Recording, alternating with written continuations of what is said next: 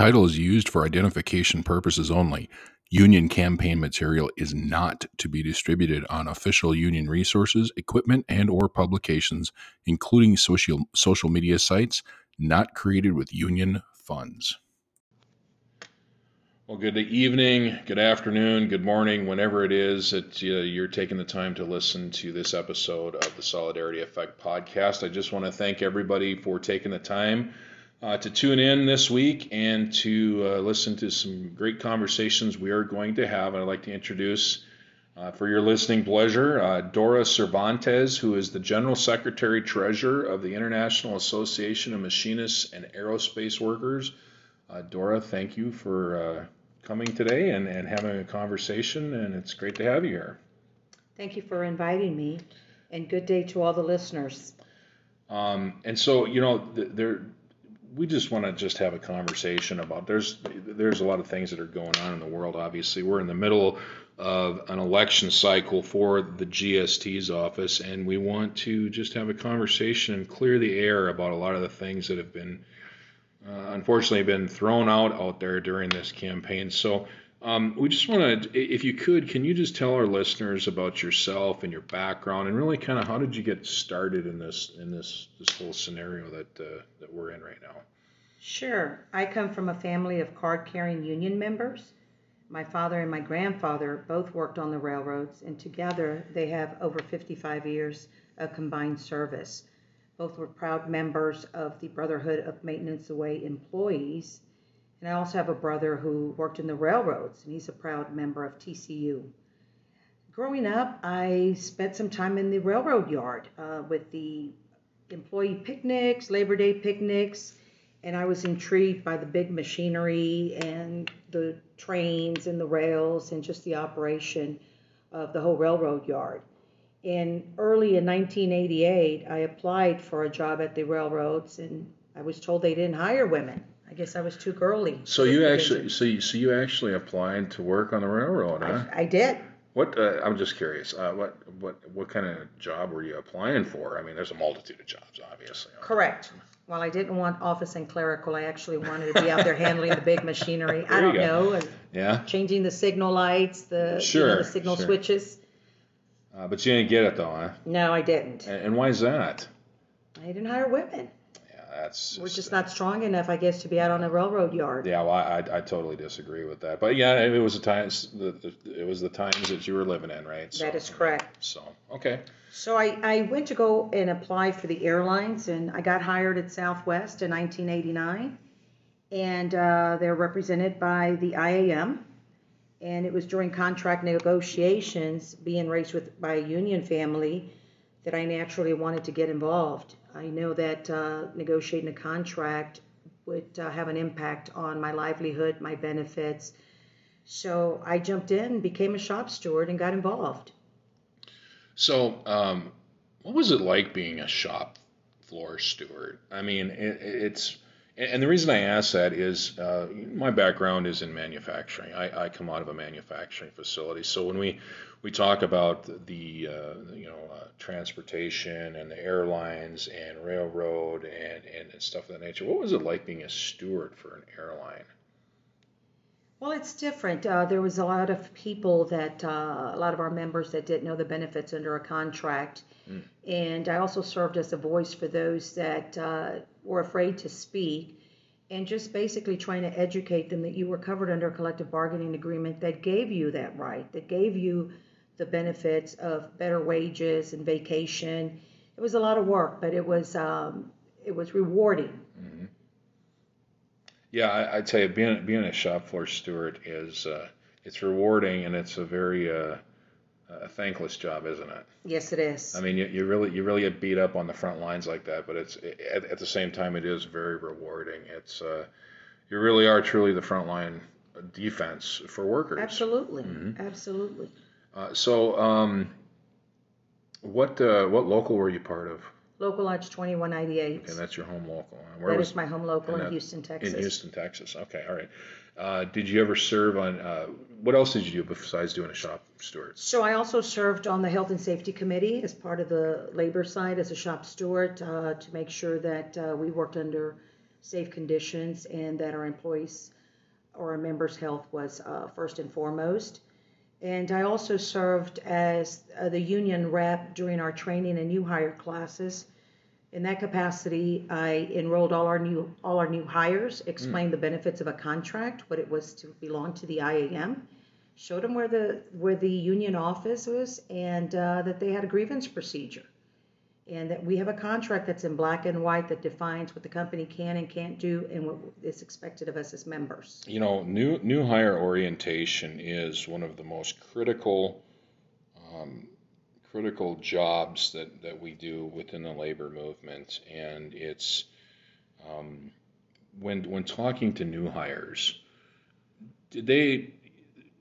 what kind of level of satisfaction did they have? In other words, you know, obviously, if I'm a new hire coming into work at the airlines, I don't know anything about what's going on, so it's probably pretty intimidating, you know, for a new hire to come into that situation, as it is with anybody. But having a friendly voice and somebody to guide them had to have been pretty rewarding for you, wasn't it? It is, and I think that I'm a good talker just by nature, working at customer service. So, there's very little knowledge in Texas. It's a right to work state, and when people come into the airline, they're confused or have little to no knowledge about the union. Okay. So you just talk to them. You have conversation with them on what it means to be a union member. So, and because you're governed under a different set of laws than from like where I come from, manufacturing, it's different, right? I mean, Correct. It's different. There's different things you need to know. What other positions did you hold at the local other than shop steward? I was the recording secretary for about 7 years. Okay. And the recording secretary, I was responsible for putting out the bulletins to our members and just reading the communications and taking the minutes, which prepared me for the job that I do now as the GST, because I take the minutes at the executive council and put them out to our membership. So that was an added plus. Yeah, and it's obviously keeping that line of communication to the membership is vitally important, especially at the local lodge level. Yeah, right, exactly. It's ironic. I actually served as a recording secretary for a short period of time in my local too, and boy, it was an interesting position. It really was. There's a lot of responsibilities with it. I think a lot more than what people may think, and I can only imagine what kind of responsibilities you would have had with airlines and a large local like the one you had, right? Yes, at one point we had over 2,000 members, and wow. I also served as an organizer within my local, trying to organize our members to attend our union meetings. Mm-hmm. We had a large scale of women at my local lodge, and, as women, we're the caretakers of our families, so we had more excuses on why people didn't attend the meeting. So one of my goals was to recruit and organize our members to attend the meeting. Mm-hmm. So early on, with the help of our legal counsel, then Allison Beck, we set up almost like a daycare, a local lodge daycare, to encourage our female members to attend the union meeting. And we had a separate room set up for their kids. Mm-hmm. And we had two of our members' kids, that would come in and help watch the children while they attended the meeting and assist with homework and just watch them so that the mothers had the opportunity to attend meetings. That's fantastic, and I'm sure they were appreciative of that.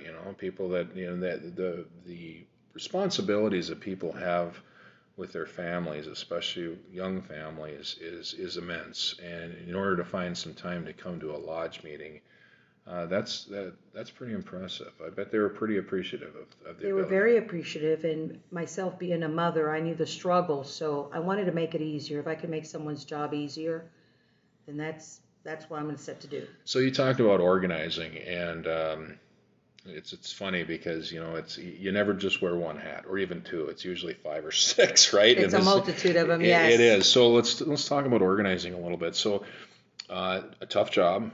Probably the toughest in the entire organization. It really is, and just because there's so much reward, but there's also so much disappointment, I guess. If the workers don't stick together. But talk a little bit about your experience as an organizer, bringing people into the organization. organization? So as the recording secretary, I was responsible for soliciting picketing permits to allow to handbill and sign people at the airports. Under transportation, it's very challenging because we have to organize them all as a whole. And they could be at call centers, they could be at airports, and we have to cover every airport in North America. It's all employees. What the hell is a picketing permit? I mean, again, you're speaking to somebody that's not in the industry, so I mean, hey, you can throw a picket line up, but well, no, it's not like that. At the airports, different. you have to solicit Okay. a picketing permit or a solicitation permit. Oh, okay. To allow us to talk to the members or potential members and the employees when they get off the bus. I was fortunate because I had an airline ID, so I had access to the airport, but we still needed permission to be out there to picket. So there was a lot of responsibilities just within that realm Correct. to the membership, so it's... And I did work many organizing campaigns. I can tell you that we worked the Continental Airlines campaign for 17 years. 2 of my pregnancies, I stood out there handbilling and signing A cards in 102-degree weather in Houston, Texas. And wow.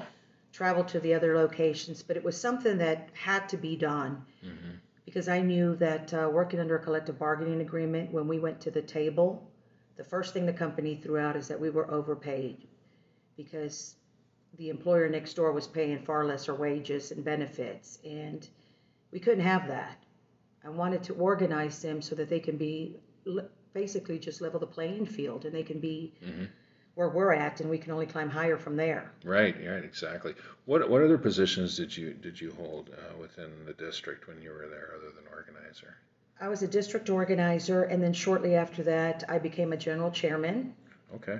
And under the general chairman, I oversaw about 26 contracts: TWA, Southwest, British Airways, Aer Lingus, some of the foreign flags. I also had some of the fuelers, the caterers, and the park and fly people. So I had a variety of groups that we represented, different contracts, different system board of adjustments, different grievance procedures, different negotiations, different arbitrations, and all that falls within timelines. You have dates to meet and filings to do. So it was a lot to juggle, but I was up for the challenge. Yeah, and being in that position, it's I can already tell you extremely well rounded. Going from a shop floor steward to an officer to an organizer to a general chair. I mean, you're really stepping it up from every level.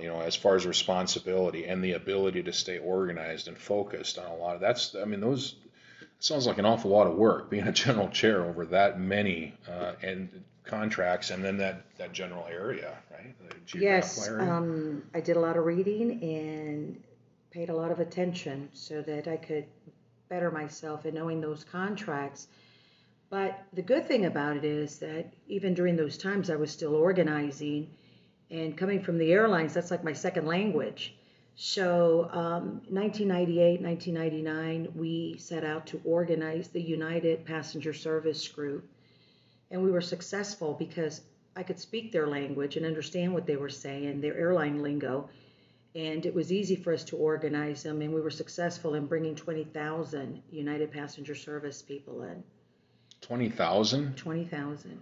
Wow. That's... And that's 20,000 spread across North America at airports, just about every airport. So it makes it difficult when you try to organize nationwide. And how long did that take?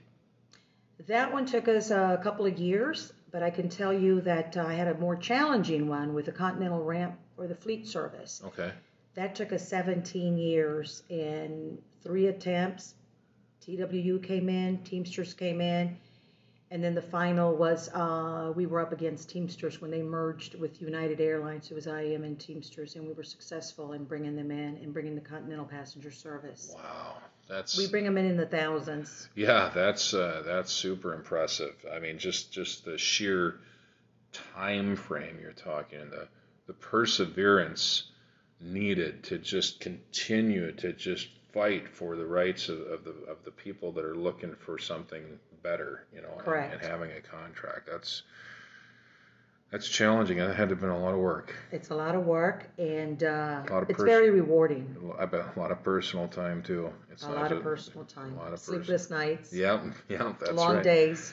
I bet it was pretty satisfying though, not only just for your satisfaction when that campaign ended successfully, but I could only about imagine the joy it brought to the members that decided that finally we've Absolutely. got something. Yeah. Let's talk a little bit about some more of the responsibilities that you had and in your positions. So from general chair, where'd you go from there?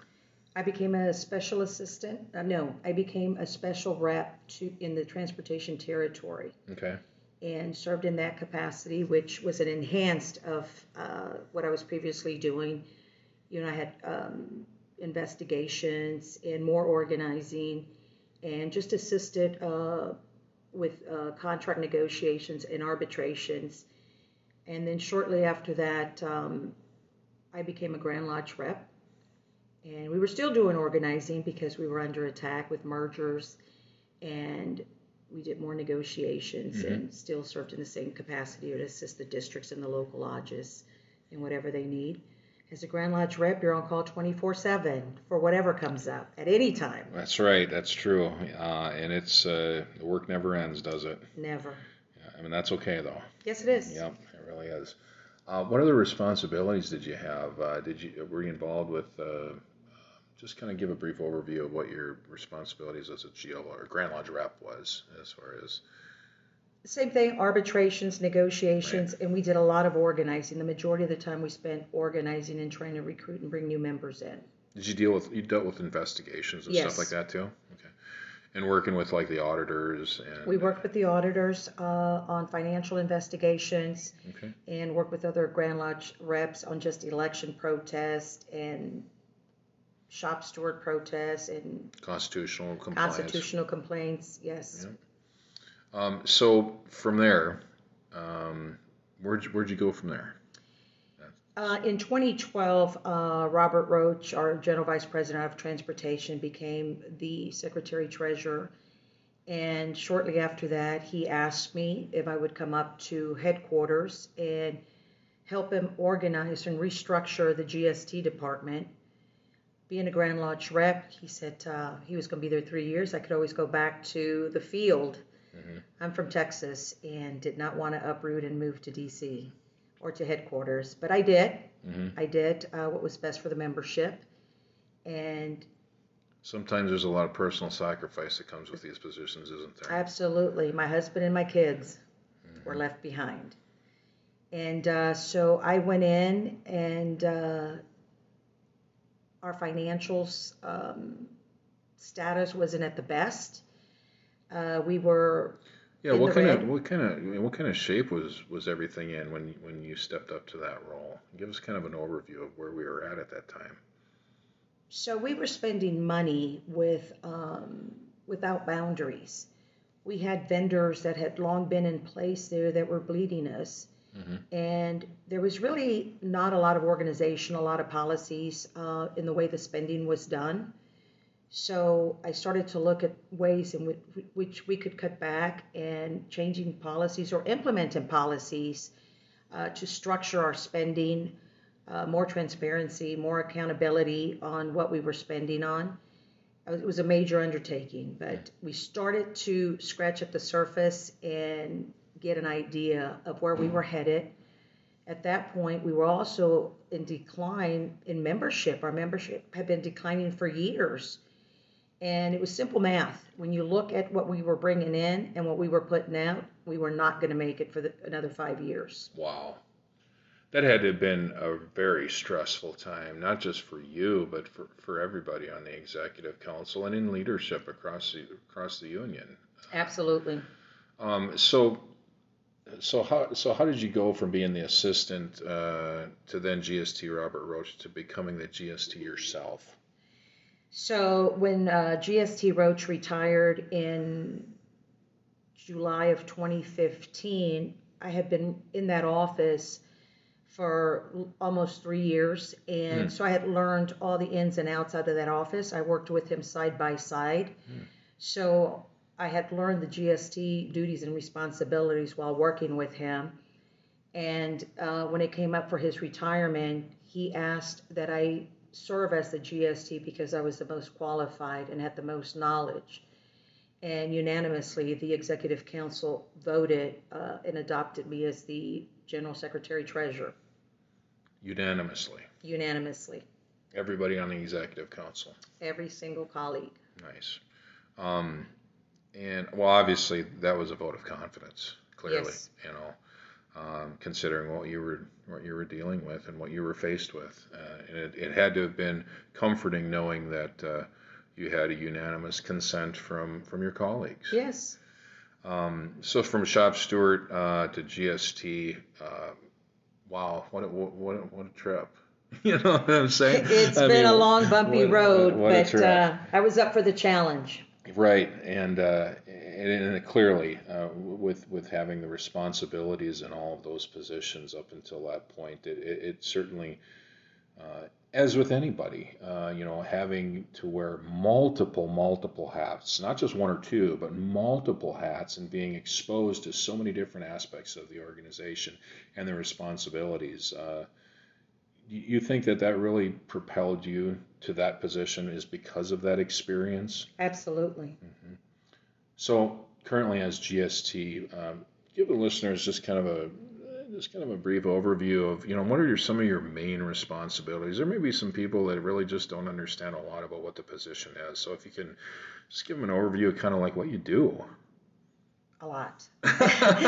yeah, I know. And we could probably spend 2 hours talking about that. Yes, as the Chief Financial Officer of the organization, I make sure that we have enough money to, administer operational and administrational needs for our members, our organization, and that we have enough resources for our local lodge and our district lodge.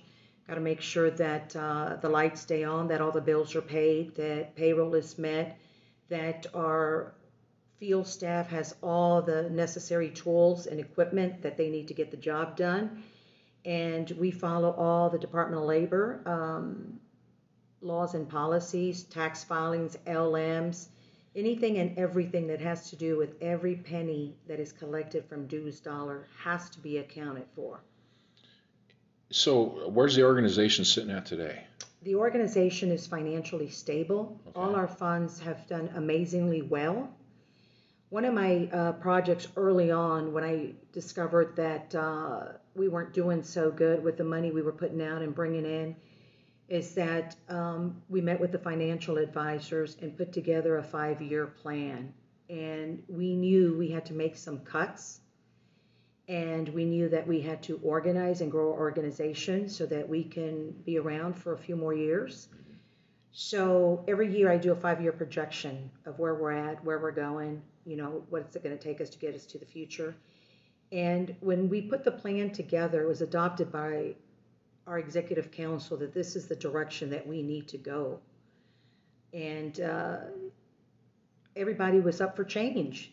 And we had to take the organization in a new direction. That's got to be just that's got to be really challenging too. And what a stressful time that had to have been. You're working your way up to get to the spot where you can make a really significant difference in the role as a GST, and then boom, just having everything kind of slammed in your face about the massive change that needs to take place. It had to have been just a stressful time just to open up the box and say, oh my gosh. It was very stressful, and the added stress came that 6 months later we were into a convention.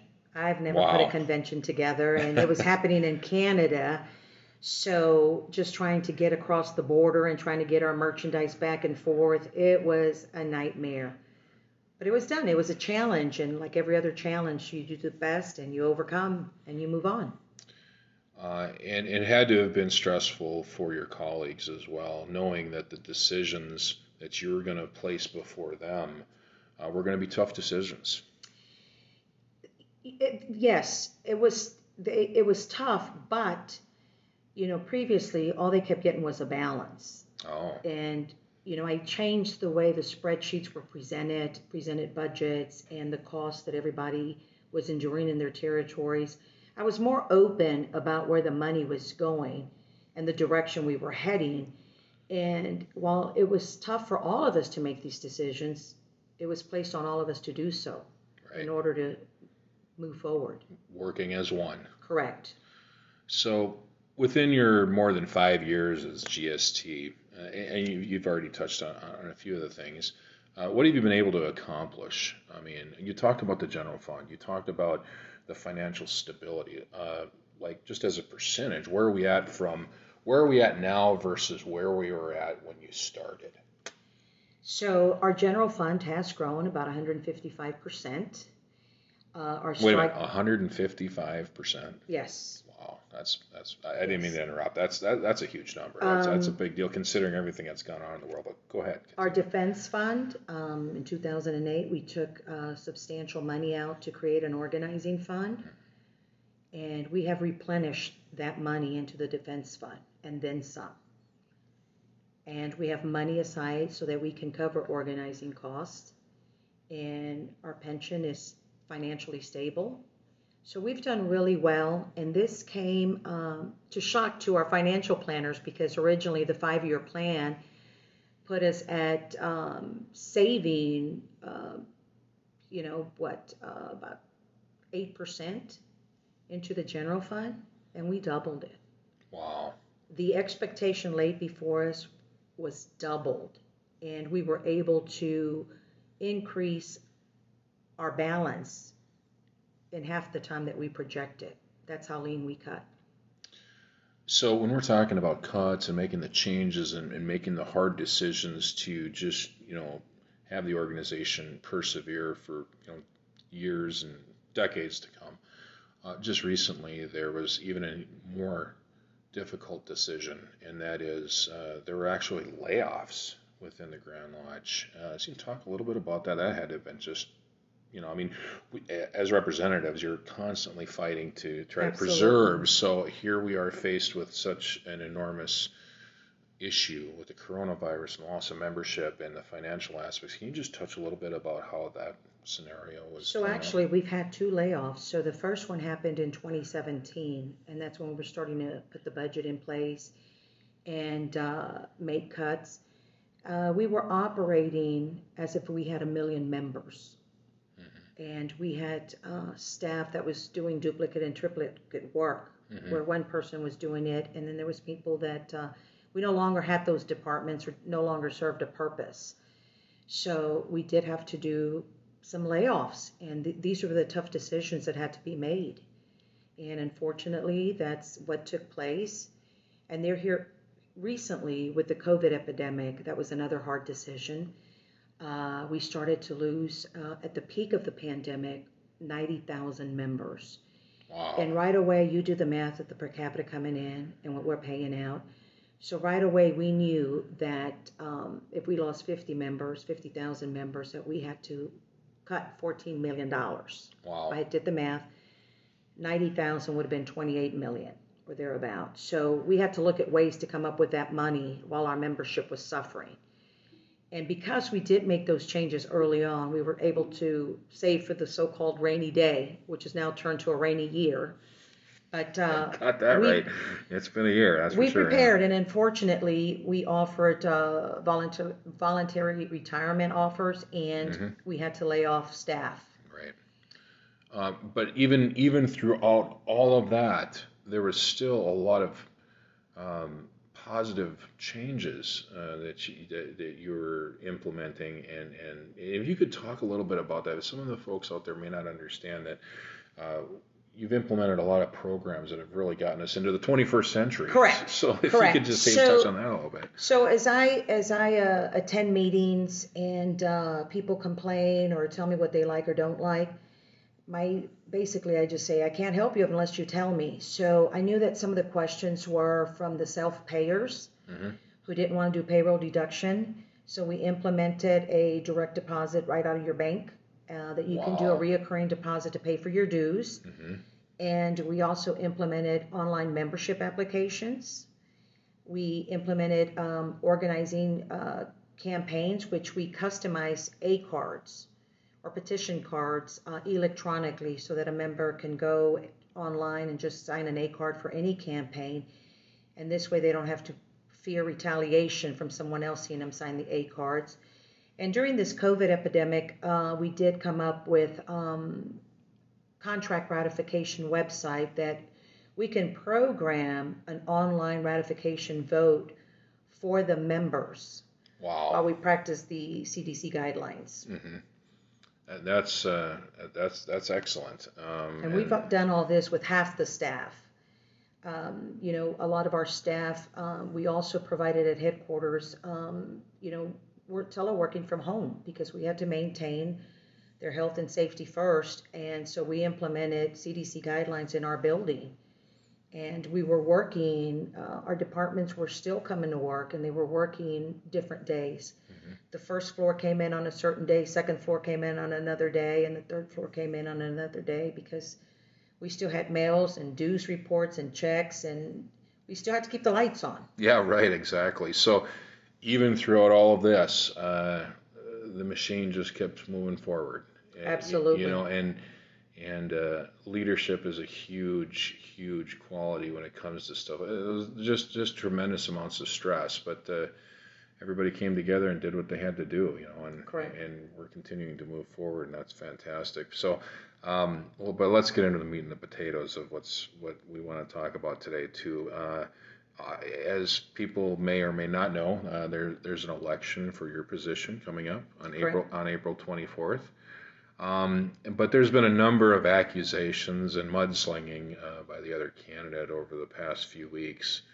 And quite honestly, I'd be remiss if we didn't talk about it. So let's cut right to the chase, and let's just clear the air. Let's talk facts, and let's get to the truth, okay? Because that's what's driving people, is we want to know the truth about these allegations. So my first question has to do with the IAM Grand Lodge pension. Look, the contribution rate is now at 30%. And apparently the claim is that Dora Cervantes mismanaged the pension fund somehow, and now we're at 30%. So let's hear the truth about what really is going on here. Absolutely. So Dora Cervantes does not manage the pension plan. It's the Board of Trustees that manage the pension plan. And I have to take my GST hat off for that because I serve as a trustee on that plan, along with the entire executive council. The entire executive council. The entire executive council. Okay. And any change to the pension plan, any amendments, job description, notifications, come through the Board of Trustees, and it's voted on. Okay. And the increase to the 30% contribution is to make up for some of the previous years where little to no contribution was put in the plan. We were ill-advised, or the previous administration was ill-advised, that our pension was in a good status. Thus, they stopped making pension contributions. So wait a minute. So we've got a very stout pension plan, doing very, very well, and for whatever reason, as you put it, and I agree, ill-advised advice is to stop making contributions. I mean, well, let me ask you this: when they started doing that, were the benefits still getting paid out? Absolutely, we were still paying monthly benefits to all the pensioners. Yeah, I mean, it doesn't take a rocket scientist to figure out that this is going the wrong way, right? I mean, you've got your benefit level here, and your funding is obviously at some point that funding's going to run low, right? And we, prior to that, we were at 35% contribution. 35%. 35% contribution. So this 30% number that we're at right now is actually a little bit lower than what it was before. That is correct. So it's not a new number. It's not something that was just pulled out of the air and say, oh, well, let's just put it at 30%. No, it wasn't like that at all. Correct. Okay, all right.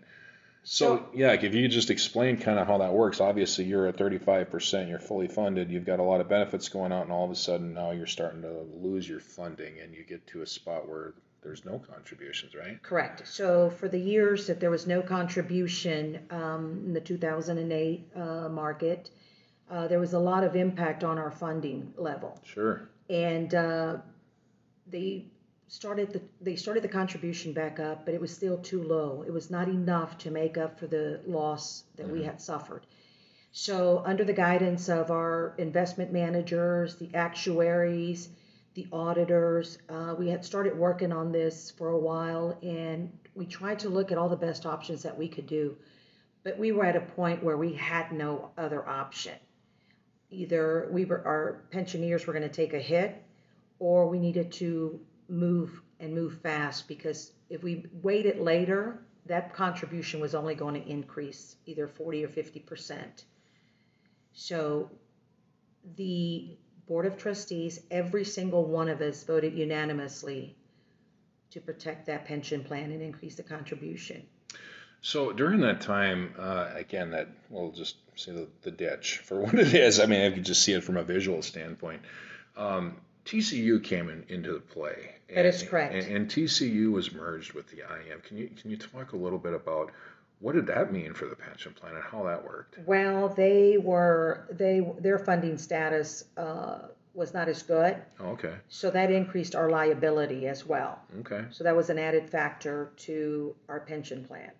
And you took it on. Yes, correct. You took on for the betterment of the membership, right? For the betterment of the membership, yes. And then, of course, in still visualizing the ditch, we can't go without saying what happened in 2008. That didn't just happen. No. That didn't just affect the pension plans within the IEM, but that was across the board, wasn't it? Absolutely, it impacted all funding levels. But here's the thing, we're all the staff is part of that pension plan, and we work just like an e-board. I don't single-handedly make the decision. It's right. made by everyone or every trustee that's on that board, and we are all going to reap that benefit. Mm-hmm. So it was to protect all of us, even future. So again, I just want to reiterate this point, because I think it's very important to set the record straight. The 30%, the move to put it back to 30%, which is actually less than what it was prior to the ditch, okay, was not a single-handed decision by you, Dora Cervantes, as the General Secretary Treasurer. That is correct. Okay, well, so that's important for people to understand, because a lot of this stuff is pretty foreign to people, because life's busy, right? Correct. We're going to work, yes, and we're just trying to provide for our families, and we entrust and expect honesty and integrity of the leaders that we put into those positions. Absolutely. And with that integrity and experience comes the honesty to be real about the situation, right? And to make yes. the tough decisions. Yes. Because that's what you do. Sometimes they're not favorable and sometimes they're not popular, but they're the right things to do. Correct. So let's just keep talking about that a little bit. So not necessarily that, but again, we're in this campaign, and there's some other accusations floating around out there, and I just want you to have the opportunity to address these. The other accusation involves Local 2198, which you're familiar with. Yes, that's my home local. That's your home local. Where I understand your sister once held office, and accusation was that it was uncovered that the local was involved in a mismanagement and a misappropriation of funds, and somehow you were involved in some type of cover-up.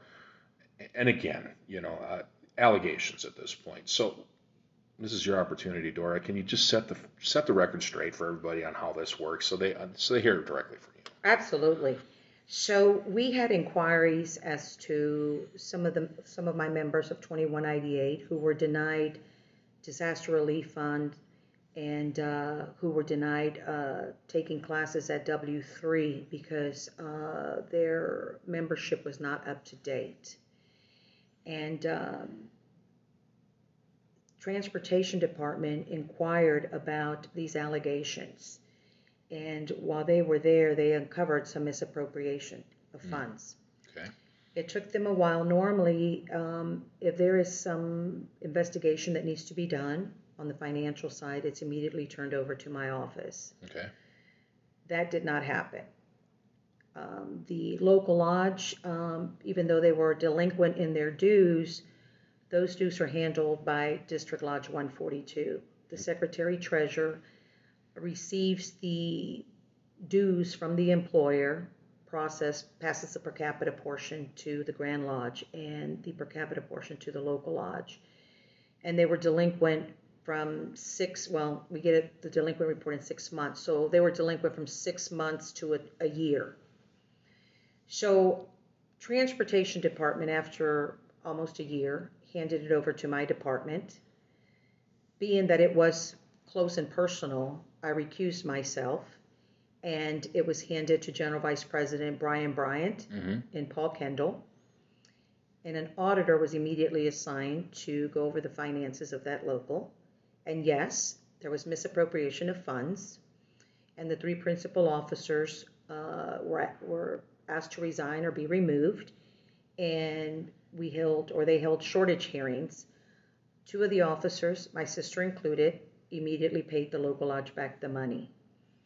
The 3rd officer, which is the ST, did not want to do a hearing, and they could not get a hold of him. I don't know for what reasons. But at that point, a bond was filed with the bonding company to pay the local lodge back his portion. So, again, that's the purpose of the bonding company, right? Is to protect the local and the officers that oversee the local or the district from this from happening, right? Correct. And so that process went through to completion. Correct. We have a shortage policy in place. It's defined under our Constitution, Article 7, on financial fiduciary obligations. And so once the bonding is filed, the bonding company then turns it over to the Department of Labor. The Department of Labor tried to contact the Secretary Treasurer, who had avoided the hearing and the due diligence. And this is District Lodge 142 that oversees Local Lodge 2198. Correct. Okay, all right. So I don't know that they ever met with him or not, but the Department of Labor reached out to me as the General Secretary Treasurer and basically asked what kind of direction I give to Local Lodge 2198. Do I show them or do I order them to pay their bills or instruct them on their administration? And I said, absolutely not. That is not my role. They are driven by membership vote. I said, I have nothing to do with it. And that was simply that. So you are not under investigation by the Department of Labor? I am not under investigation, never have been. And when they called to ask me questions, I answered. I mean, that's a pretty extreme allegation to be leveling against somebody, especially in this day and age and with everything that we, fight for in the movement. Absolutely. To make a false allegation like that is pretty extraordinary. Considering, Yes. when members make decisions on who they should select as their leaders, their integrity is paramount to everything. So that's just a personal thing that I just got to say, because as we talk about this on the podcast, we have for years about the integrity of people that serve in positions. So can't help but kind of raise your eyebrow at that one. So okay, currently, and again, to make it clear, you're not under investigation by the Department of Labor. No, I am not under investigation. Okay, so. And I had nothing to do with 2198 or cover up with 2198. I recused myself early on, and due process was given to them as it's to all district and local lodges who. And I guess here's the point though too is by you taking and having the foresight to understand that there could be a perception of a conflict of interest. I'm going to recuse myself because of that relationship you had. Correct. It's not like the process ended. I mean, it was just passed on to another general vice president, and they went through the motions, I guess, to get to the end of the investigation and take appropriate action. Correct. And at this time, it's been resolved. Correct. Okay. And the members of the Local 2198, they got their funds reinstated, right? That was the bonding company that reinstated them? Okay. And so the 2 members that paid it back. So there's been no loss to the local. Correct. Again, an internal type of situation, which we pride ourselves on to correct. So what's this incorrect reporting of membership numbers at 2198 under your direction, that allegation? What's that all about? That does not happen under my direction. So again, the employer, Southwest United, all employers that fall under the local lodge 2198, who does the 142 does their reports. Mm-hmm. The employer gives the dues and the numbers or the names of the people that paid their dues. It goes directly to 142. They process all the reports, and they divide the per capita based on the number of members. They don't come to me. And currently, District 142 is under the financial direction of the current financial secretary, and that would be Ian Scott Anderman, correct? Correct. Okay.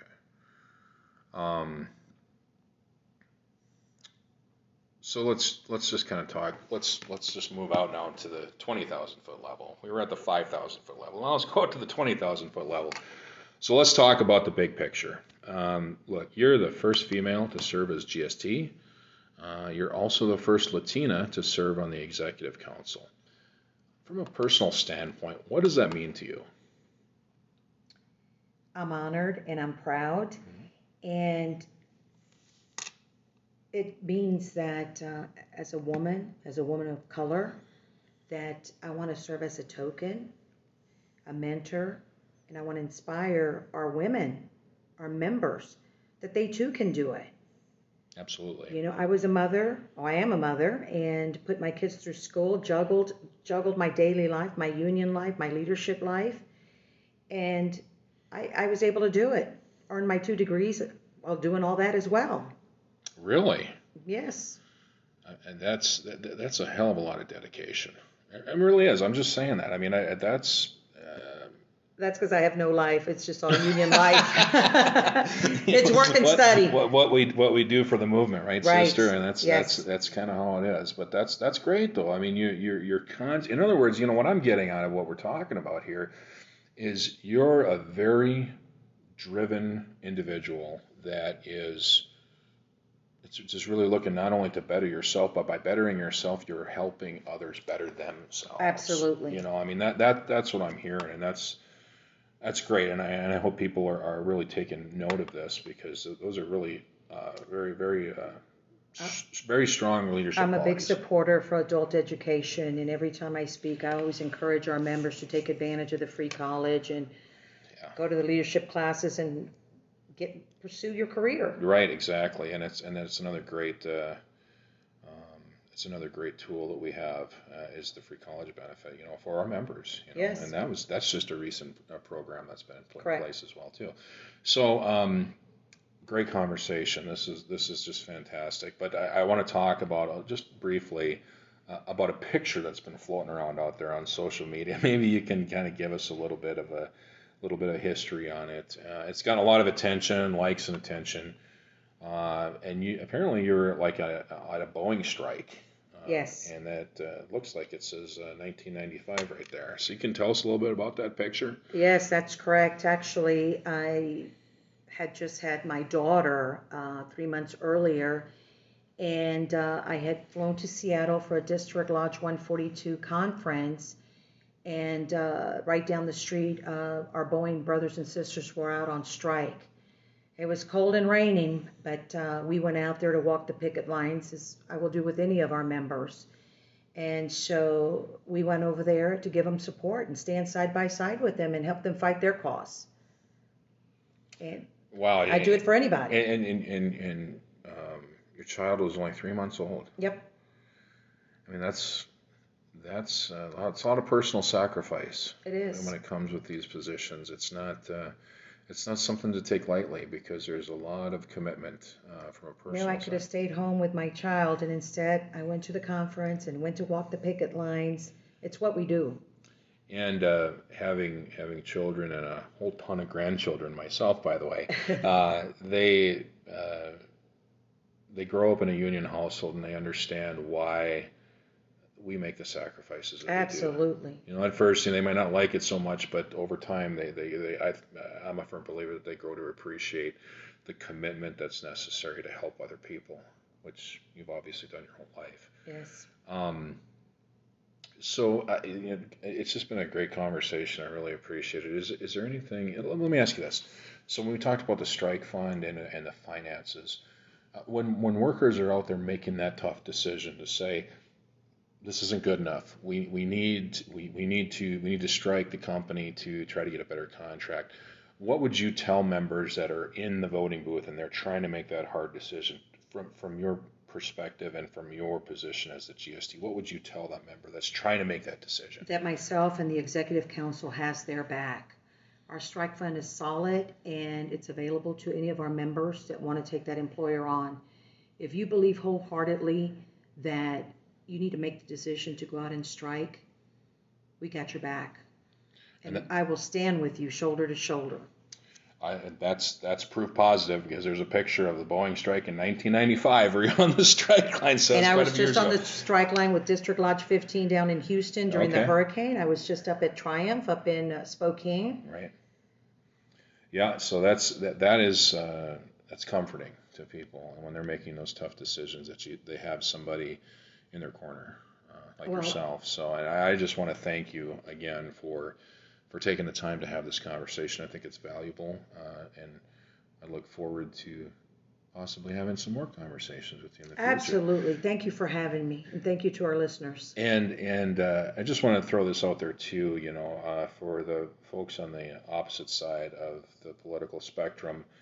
I offer the ability or if the desire, if they want to come in and have a conversation with us on the Solidarity Effect about where their positions are, Ian Scott Anderman, you're welcome to come on and have a conversation so they can hear your side of the story on a great many things. So I'll just put that out there. And again, I just want to thank everybody for taking the time to listen to this very important podcast, and a lot of information shared. I know it was a long one, but we're going to be talking to some more people in the coming weeks. And again, Dora, hopefully we talk to you again soon. Absolutely. So you take care of yourself, and we want everybody to be safe out there, and everybody have a good week, and we'll talk to you next week. Thank you. The election for the General Secretary Treasurer's position is coming up on Saturday, April 24th from 6 a.m. to 8 a.m. and 6 p.m. to 8 p.m. Check your local for voting location if you plan to vote in person, or you can vote absentee. Visit goiam.org website for the absentee ballot request form and guidelines to make sure that your vote counts. Get your request in early to avoid mail delays. Vote for Dora Cervantes for General Secretary Treasurer.